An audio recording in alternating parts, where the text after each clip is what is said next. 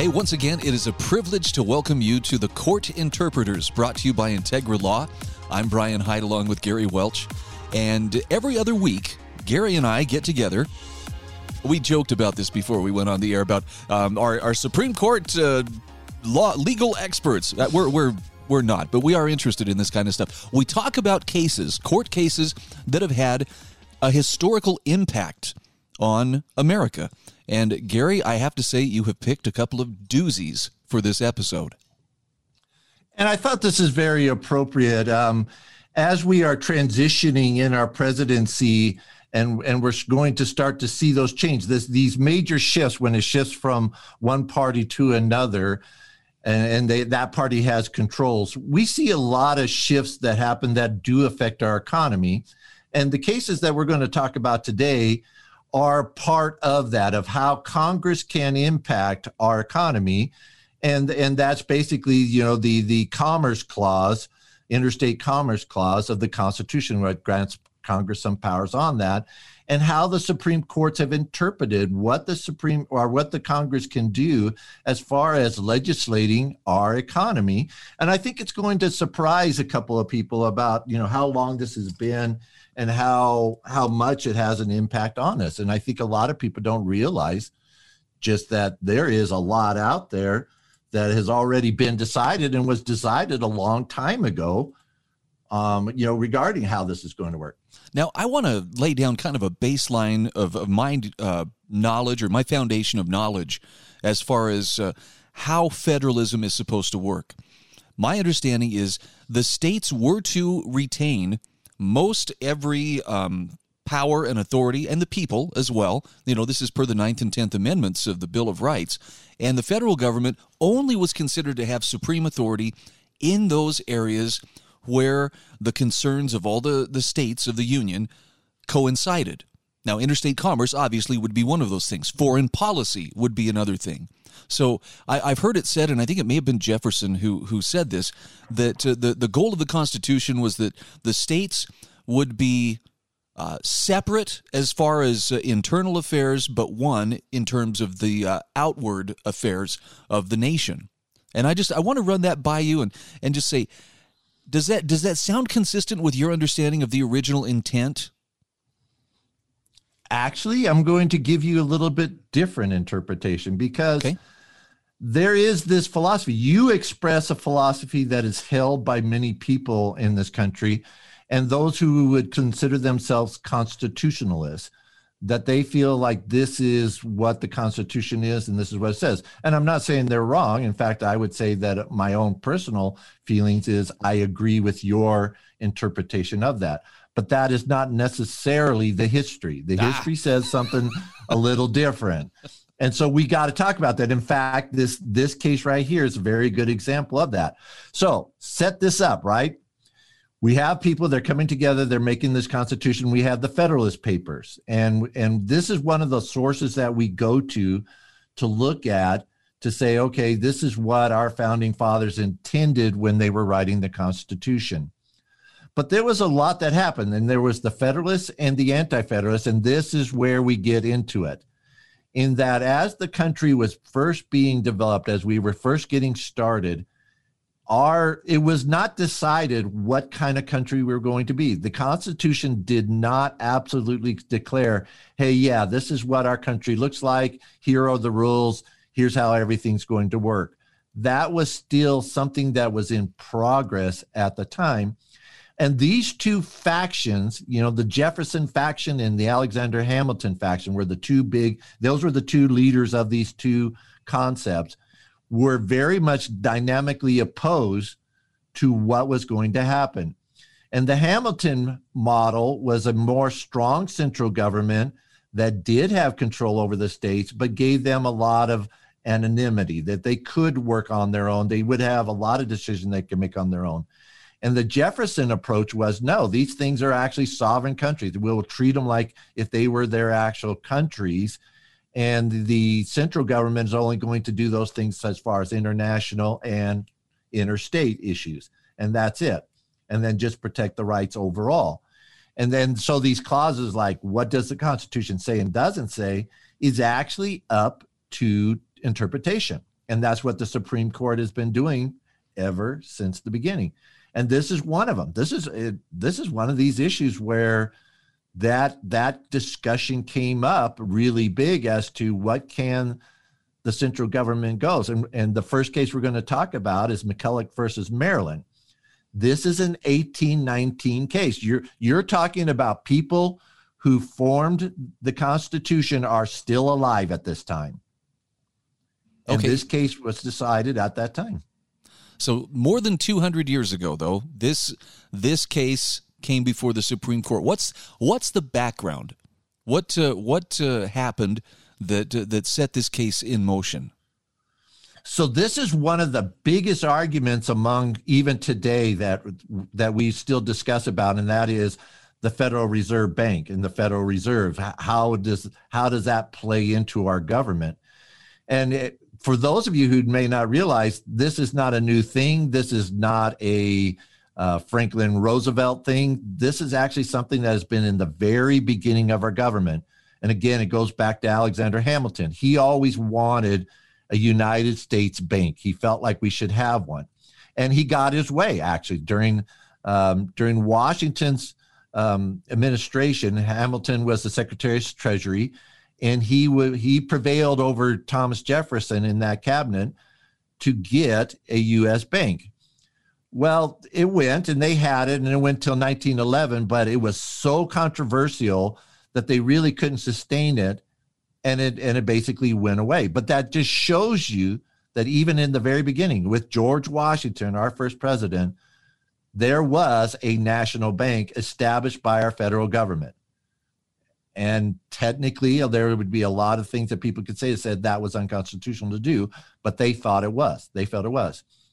So they got rid of it because it wasn't popular, but the War of 1812 popped up, and that went on for quite a few years, and it was very expensive. You know, the British were pretty good about blowing things up, so we had to, basically pay for that war.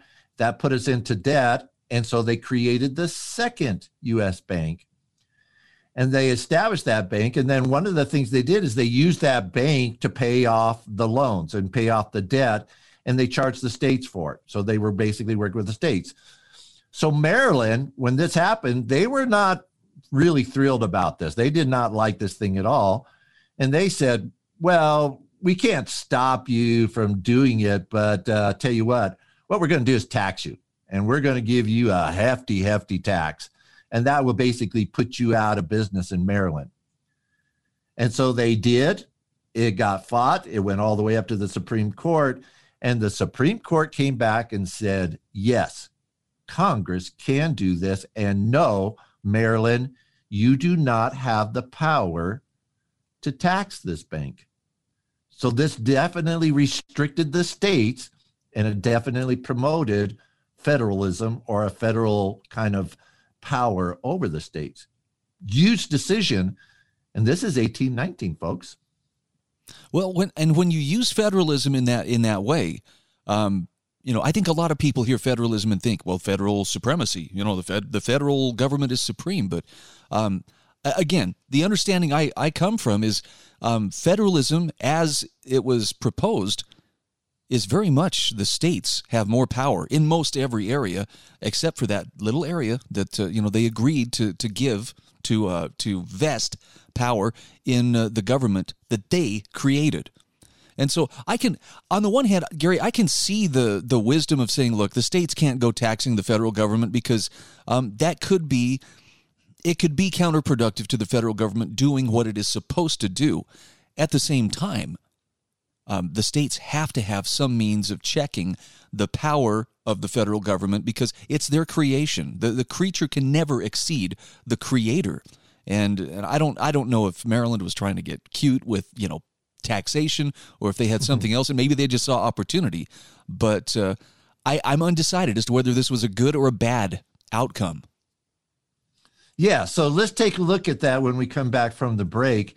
And what we're going to do is we're going to talk about that whole thing of the decision that was made and how this impacted. And again, this goes to the thing of these courts, this Supreme Court of ours has a lot of power, and a lot of people don't recognize the power that these individuals have. And this decision really established something that happened for the rest of our lives. From this point forward, this got interpreted a lot of different ways throughout history. No doubt about it. Okay, we will continue our discussion of McCulloch versus Maryland on the court interpreters. And again, we encourage you to give a shout out, maybe even do some business with our sponsor, that being Integra Law. You can go to their website, integra law.net, integralaw.net. We'll be back on the court interpreters right after this.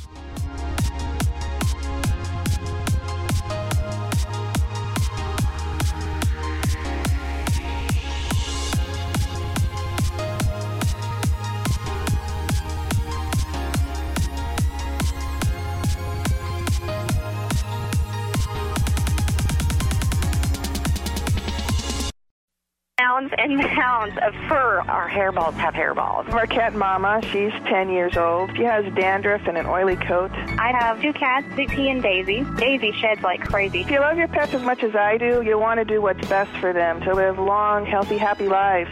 DINOVITE.com. I just tried this wonderful Catalicious Dynovite for cats, and my cat has been on it for 2 weeks. She is not scratching anymore. She's not chewing anymore. It is just the best. I was thrilled when I heard Dynovite for cats was coming out because I'd seen the changes in my dog. To introduce my cat to Dynovite, I took the advice from Dynovite and put their food on top of just a scoop in the bowl, just to get them used to it, because I know if I even switch one little thing, they put their nose up to it. There was not one problem. Dynovite for life. You won't believe how happy your cat will be. DINOVITE.com.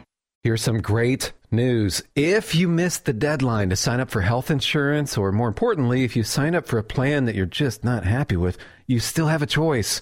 It's called Medi-Share, and Medi-Share is a Christian healthcare sharing program. It's been around for 25 years. They have more than 400,000 members now around the country.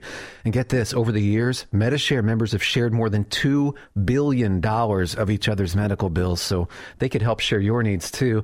And best of all, you could save a lot of money with Medi-Share. The typical savings for a family is around $500 a month.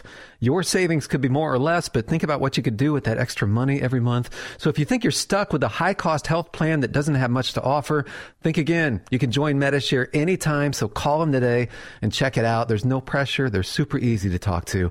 833-34-BIBLE. That's 833-34-BIBLE. 833-34-BIBLE. Hi, I'm Wade Alaroot. Recently, John and Chelsea Jubilee with Energized Health were guests on my show, sharing their breakthrough science of intercellular hydration.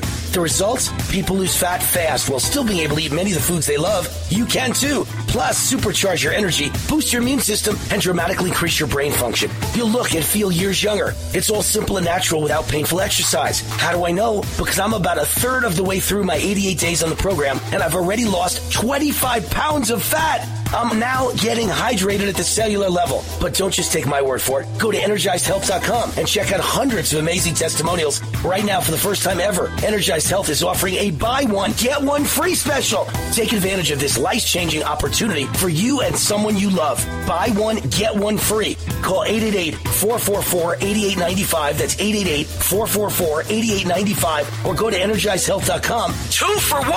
That's EnergizedHealth.com.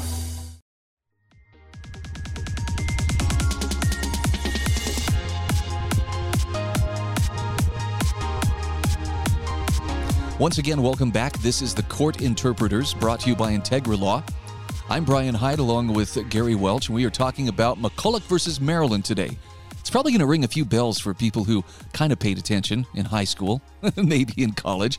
Yeah, I remember here, we studied McCulloch versus Maryland, but I bet most people, like me, would struggle to say, so what was it about? And I have to say, Gary, this is proving to be a great refresher, as well as kind of eye-opening, considering that this is a case that has established precedent that, still holds more than 200 years later. Right. They have classified this as a landmark case that basically developed the relationships between our federal government and the states.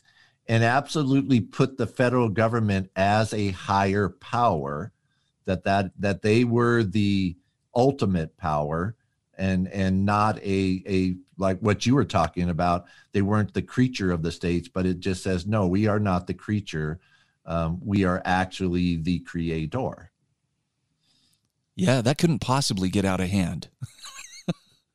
That could never go astray or go wrong. But anyway, let's talk about the particulars of the case and how it was argued, and let's talk about what the Supreme Court actually said. And this is a good discussion, just regarding political power and government power, because at this time, federalism, as it was being defined by Alexander Hamilton, and in this case, Justice Marshall over at the Supreme Court, he was absolutely a person that believed in what Alexander Hamilton was doing. He was part of that. All the other justices on the Supreme Court at that time were very much in favor of this. Remember, McCulloch versus Maryland was a unanimous decision. There was no dissent. They all agreed with this. But it just goes into this, that federalism, though, at that time, they still felt like the states were going to have a lot of power, a lot of independence, and that they could do a lot of things within their borders that the federal government was not going to be involved with at all. Their only intention was, look, we're trying to find a way of regulating commerce between states. We're trying to decide what Congress can and cannot do in the course of that. And what they actually did is they took two clauses out of the Constitution and applied it together to make this decision. But here's the thing. At that time, they were just simply saying this is only going to have a minimal impact. The states are still going to be very independent, very much being able to what they're doing.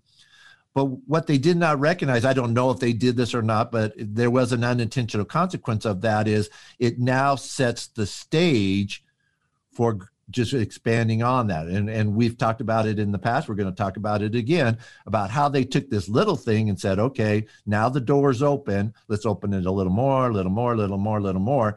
Now federalism is totally different than what these guys implied. But Marshall, in making these decisions, set it up because he basically said that Congress did have the power to tell states what to do as far as we can establish this U.S. bank.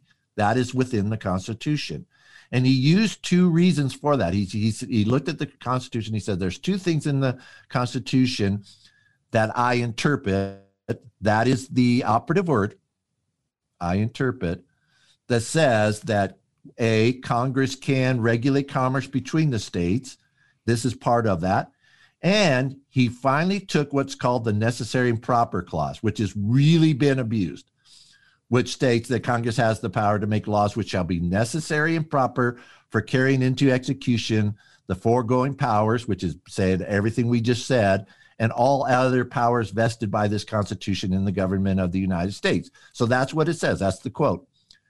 He said because of that, this necessary and proper, that Congress now can forbid Maryland from taxing them, even though Maryland said, hey, we're applying this to any bank that is not basically instituted in Maryland. It's not, it was not created here in Maryland. So if New York puts a bank in us, we'll tax them too the same way. So this is not that. But because of this necessary and proper clause where he says it's going to be necessary it's necessary for Congress to make these laws that says you can't tax them in order to make the commerce law work. That was his reasoning. We are now forbidding you from taxing the bank. Interesting. I'm still trying to decide whether that was whether the bank itself was a good move or a bad move. I mean, it's kind of like the old saying of just because you can doesn't mean you should, right? Right. But the thing would be is does the Constitution allow you? And here's a cool part of it, because this gets talked about a lot in today's world, and that is the 10th Amendment.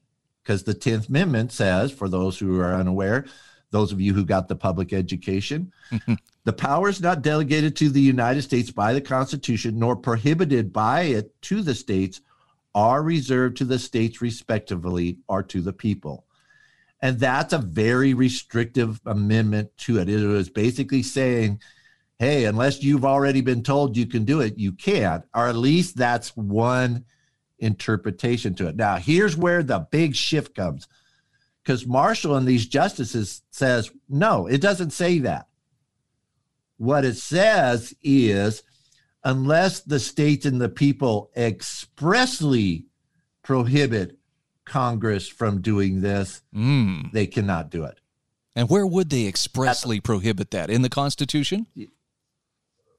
Right. See, there it is, man. That is that wide open door that goes in there. But saying, because I interpret it this way, that unless they expressly prohibit it from it, everything else within Congress is carte blanche. And that unless the Constitution says you cannot do it, this is the big shift. From up until this point, we could definitely say we're working in a world that says, unless the Constitution tells you you can do it, right, you cannot.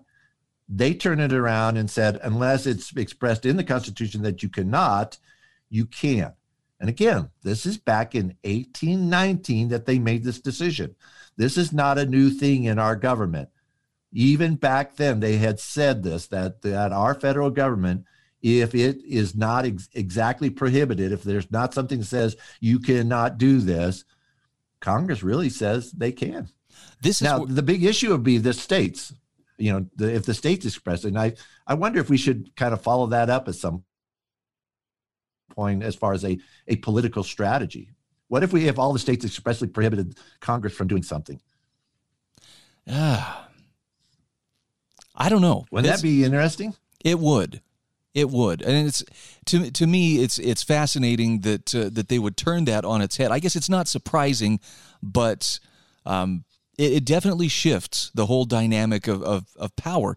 And I don't know if anybody had this discussion, in the arguments that they had, but it would be curious to hear someone ask, those Supreme Court justices, ask Justice Marshall, if this is true, if basically Congress can do whatever it's not expressly forbidden to do, why did we have a written Constitution in the first place? What's the purpose of having a written Constitution that, calls into existence and defines and describes the duties and the upper limits of power? Why have that if, there's that loophole where they can pretty much do whatever they want as long as it's not expressly forbidden? Right. And a very good question. And we have been struggling with this for over 200 years. And as we've seen, and we're going to talk about when we come back into the next segment, of how this decision set up the federal government to start expanding its powers and start expanding what it could and could not do, and how other court cases have come up where they've used this decision to justify that expansion of power. And, once you know how we got here, it helps you decide, like, how can we fix this if this is something you don't like? Right. And at this point, I'm actually wondering, for as long as it's been in place, it makes me wonder if it's even fixable at all. I don't want to sound pessimistic. I'm just saying 200 years, that's kind of a long time to be entrenched, if you get my drift. All right, we got to take a quick break. This is the Court Interpreters. I'm Brian Hyde along with Gary Welch. Our show is brought to you by Integra Law, and we'll be back just the other side of these messages.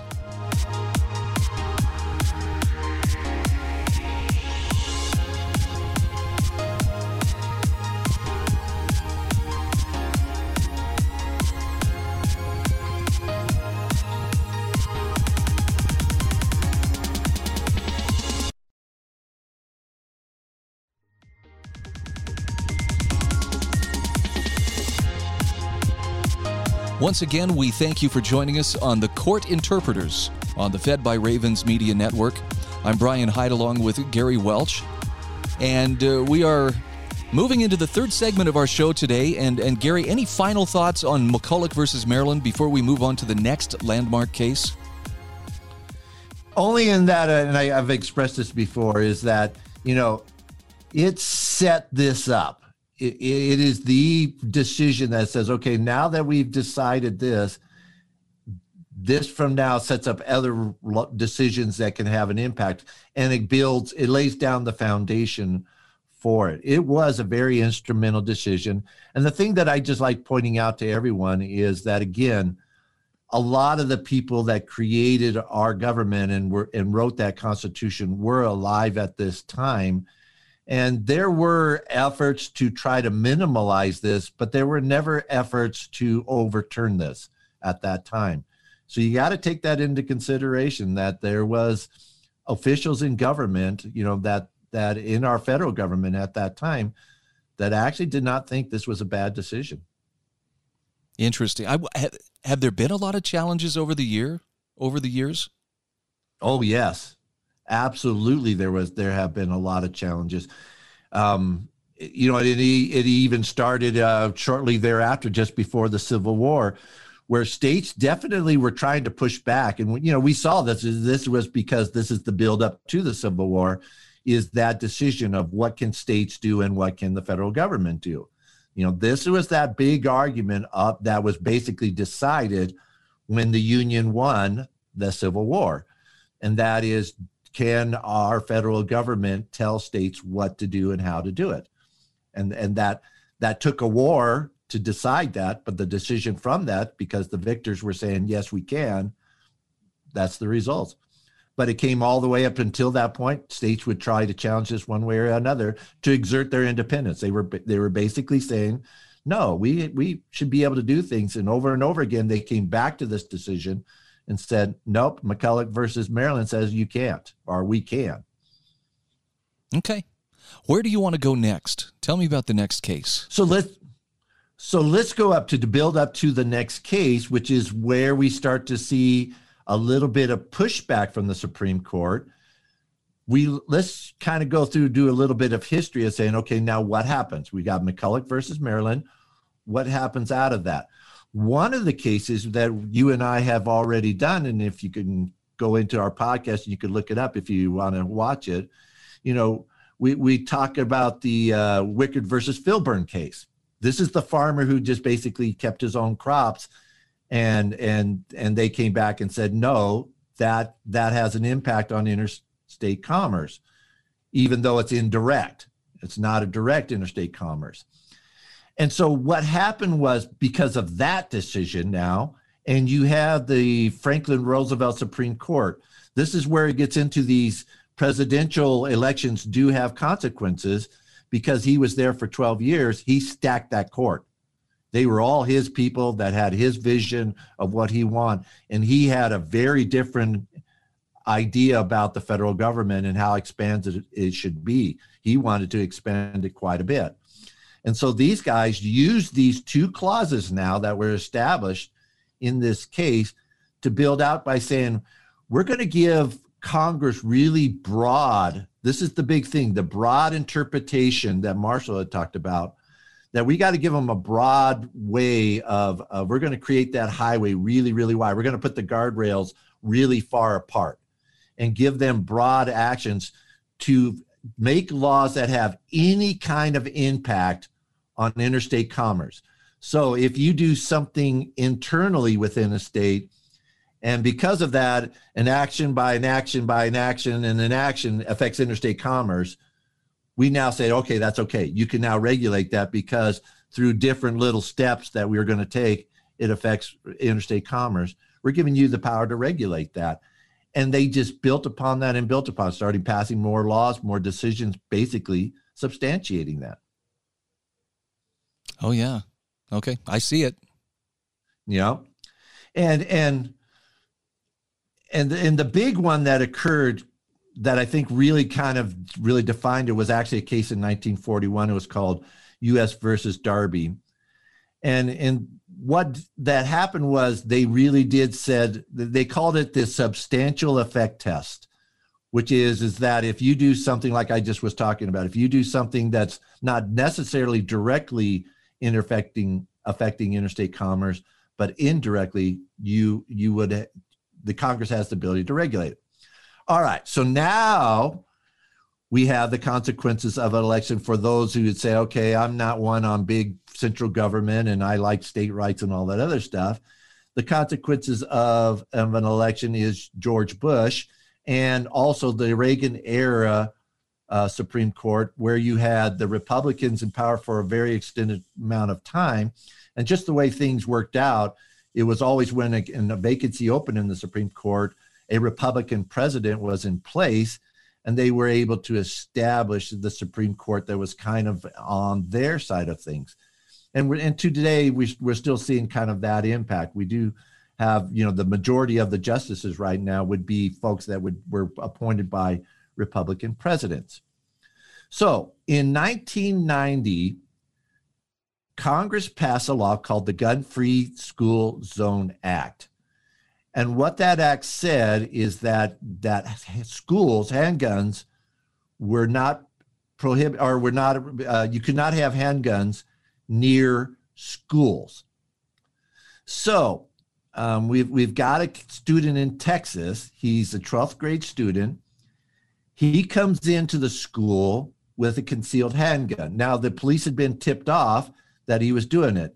And by his own confession, what he was saying is that he was bringing this gun into school, and he was going to sell it to another individual there. So this was, the high school was their meeting ground. And so here was the funny part. He could have been charged under a bunch of state laws, but they wanted to push this gun-free school zone. They really wanted to promote this federal type of approach to gun control. And so they charged him under this law. They dropped the state charges and charged him under this law. And so it goes through the court systems, and because it's a federal law, it goes into the federal courts, and it goes all the way up to, I think it's the 3rd district. I'm not sure on that, but it's the one just below the Supreme Court. And those guys reverse it. They say, no, this does not apply. And they use the interstate commerce part of this to say, you guys are stretching this way too far. You got away with it by claiming that this is interstate commerce. It's part of, by having gun-free schools, it creates an environment that allows for interstate commerce. You're really stretching that as too far. And they basically said, okay, the elastic clause that, that welfare type of part, good and proper clause that they call the elastic, they said, you just stretched it too far. This rubber band is broke. And they dismissed the charges. And it went before the Supreme Court, and the Supreme Court said, yes, they're right. This is going too far. So they gave that little bit of pushback. It was the first pushback against this that had occurred since the Roosevelt Supreme Court had been put in place. Really? Wow. That's a long time between cases. I mean, between cases that push back on that particular principle. Right. And so what we saw was the Supreme Court basically moving this agenda forward and expanding it more and more. And now we've seen somebody pushing back and saying, nope, we're not going to let you. So my question is, how did the federal government respond? Obviously, the Supreme Court said, okay, this is too far. I'm curious what the reaction was, though. For instance, Congress, I'm sure when they passed the Gun-Free School Zones Act of 1990, probably had some good reasons for doing so. But did they give up? Did they go to their corner and think about did they sit in the corner and think about what they'd done, or go to their room? What followed? Oh, yeah, they thought about it. They thought about it really hard. And what they did was create a loophole.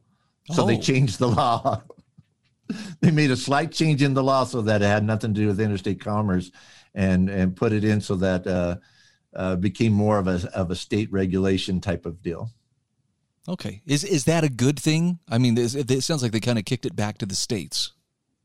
Well, and we could talk about this when we come back, and that is, what was this about? Was this about interstate commerce, or was this about gun control? Yeah, well, I think it was gun control via, the interstate commerce loophole. See what I did there? They always talk about the gun show loophole. Well, here's the interstate commerce loophole that allows the federal government to magically get the authority it needs, or Congress to get the authority it needs. Let's take a quick break. We'll continue our final segment of the Court Interpreters coming up just the other side of these messages.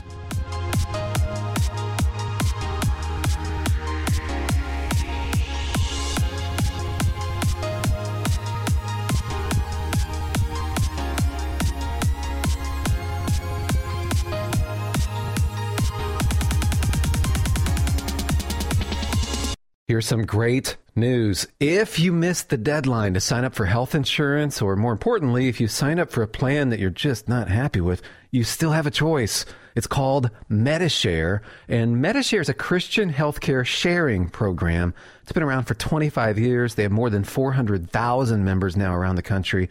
And get this, over the years, Medi-Share members have shared more than $2 billion of each other's medical bills, so they could help share your needs too.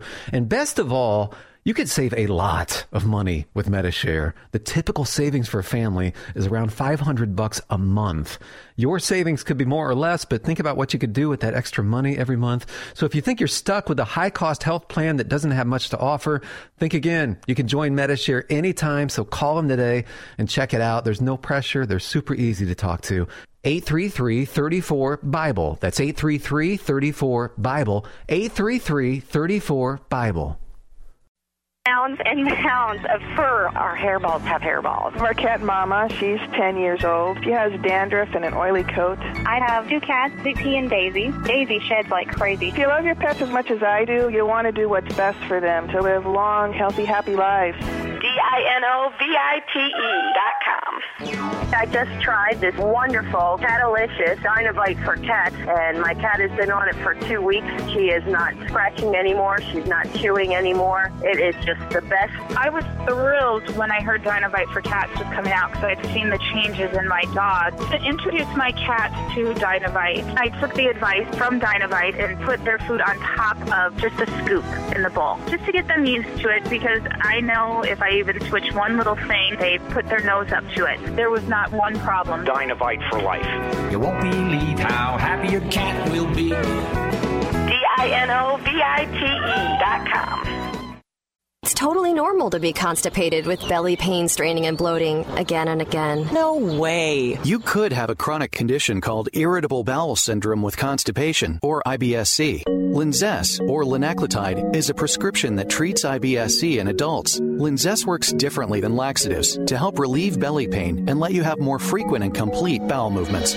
Individual results may vary. Do not give to children less than 6, and it should not be given to children 6 to less than 18. It may harm them. Do not take Linzess if you have a bowel blockage. Get immediate help if you develop unusual or severe stomach pain, especially with bloody or black stools. The most common side effect is diarrhea, sometimes severe. If it's severe, stop taking Linzess and call your doctor right away. Other side effects include gas, stomach area pain, and swelling. Talk to your doctor today. You may be able to save on Linzess and make fewer trips to the pharmacy. See if you're eligible to pay as little as $30 for 90 days. Visit Linzess.com or call 1-800-LINZESS. Sponsored by AbbVie and Ironwood Pharmaceuticals.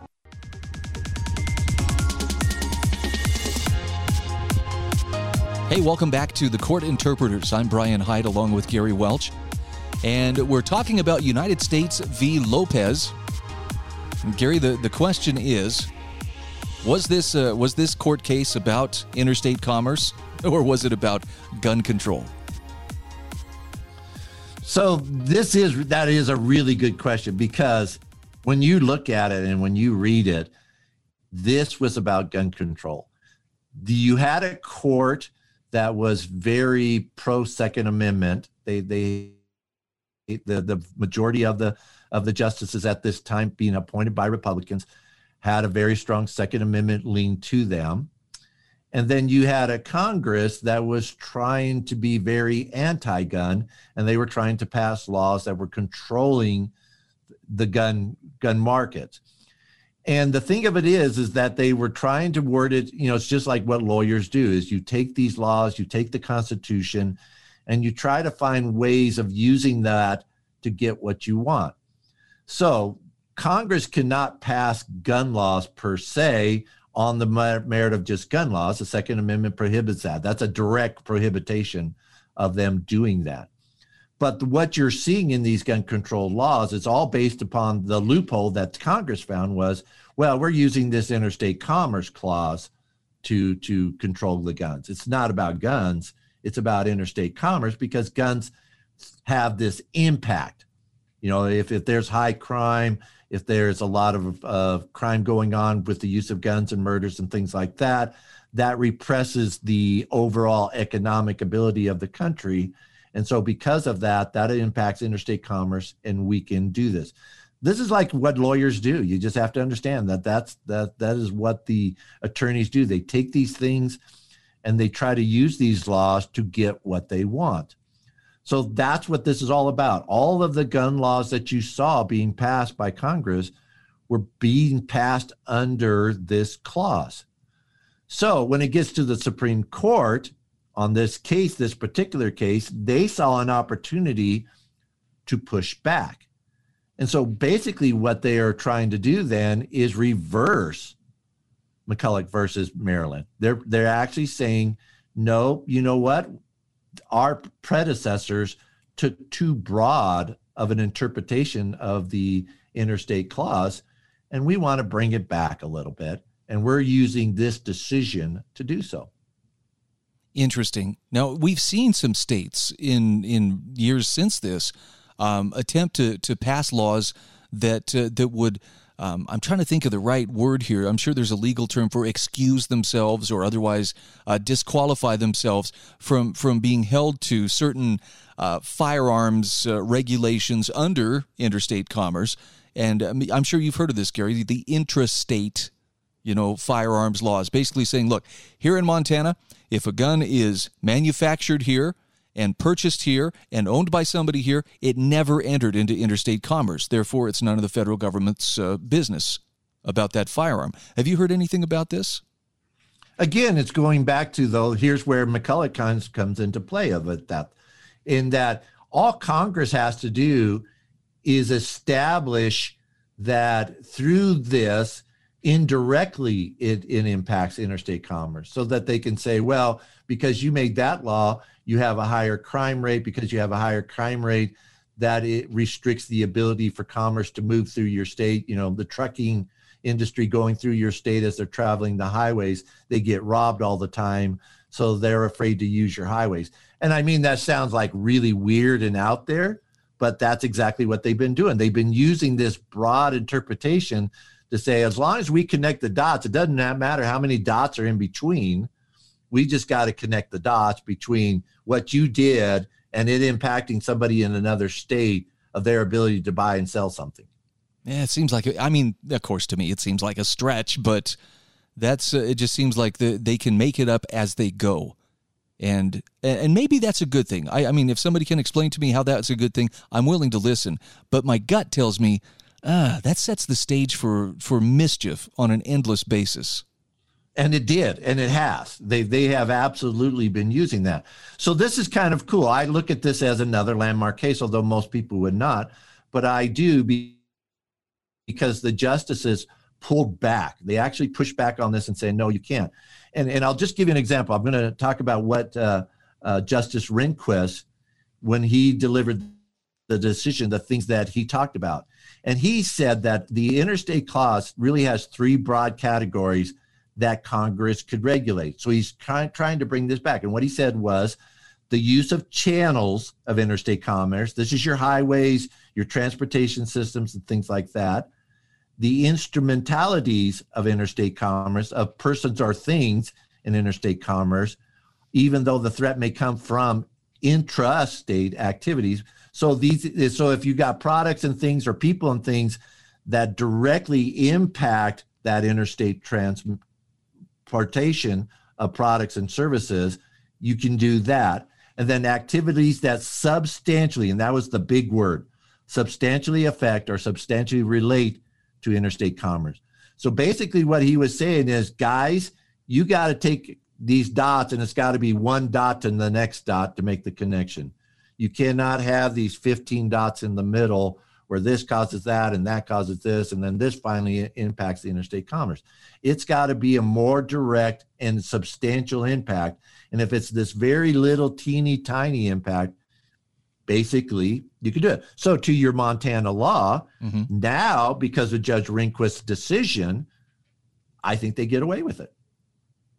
It's going to be interesting because, I think this is, I'm glad you're talking about this case. I think this is one that we're going to see tested, or at least we're going to see variations of this in the days ahead. It's no secret. The new Biden presidential administration has said gun control is going to be a top priority. You've already had states and some counties and other localities saying we are a Second Amendment sanctuary.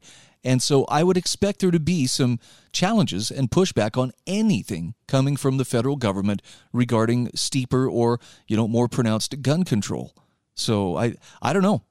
We may be talking about a more recent gun control case, even though the Supreme Court has kind of steered clear of those for the most part. Well, and because of this, now here's the other thing too. They backed their decision up. There have been 2 more decisions that have came after this. The last one was in 2005, and they backed it up. They said, no, this is what we said. And they got challenged, and they backed it up. And they said, no, we want this to be very limited of how you can use it. And this is just a very good point, because we now have, we have a Democrat Congress and Senate. We have a Democrat president. Their agenda, they have made it very clear, is about controlling the gun market. And I'm not stating this from a good or bad point of view. I'm just saying we know this is the case. Now, the way that Congress has always been able to do this is under this interstate clause. All the gun laws that you have seen from Congress, every single one of them has been based on the interstate commerce clause, not about actual gun control, because that would be another decision.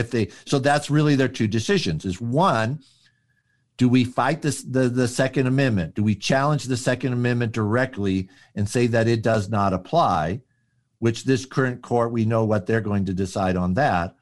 Or do we try to make laws through the interstate commerce, which we have always done in the past? We now have a court that's saying, nah, we're not going to let you get away with that either. So they may pass laws, but here's the thing. It may get all shot down in the court system, because now we would have the federal courts looking to these decisions and saying, well, the Supreme Court's already ruled on this. It may not even get to them. They may shoot it down right in the federal court system. I'm pretty careful not to put too much faith in the federal courts, even though I have to say that, if there is a legacy that Donald Trump is going to be remembered for and felt of, they're going to feel his legacy long after he's gone. It's the number of judicial appointments that he made. And I guess the odds are some of them have to be pretty good, strict constructionists who won't use the Constitution as a plaything. But it'll be interesting to see if there is, a more rigid adherence to the limits of the Constitution by those members of the judiciary that we have currently. And no judge, regardless of their political leanings, wants to be overturned. And so if they know, the way that court decision is, if this goes to the Supreme Court, we know how they're going to rule. They're not going to push it. Why would they? That just makes them look bad. So, there are going to be judges who will, because they do have that agenda. But this has an impact on our court systems. Okay. Gary, it's fascinating, as always, to talk about this with you. Of course, we have archives for our show, which can be found at fedbyravensmedia.com.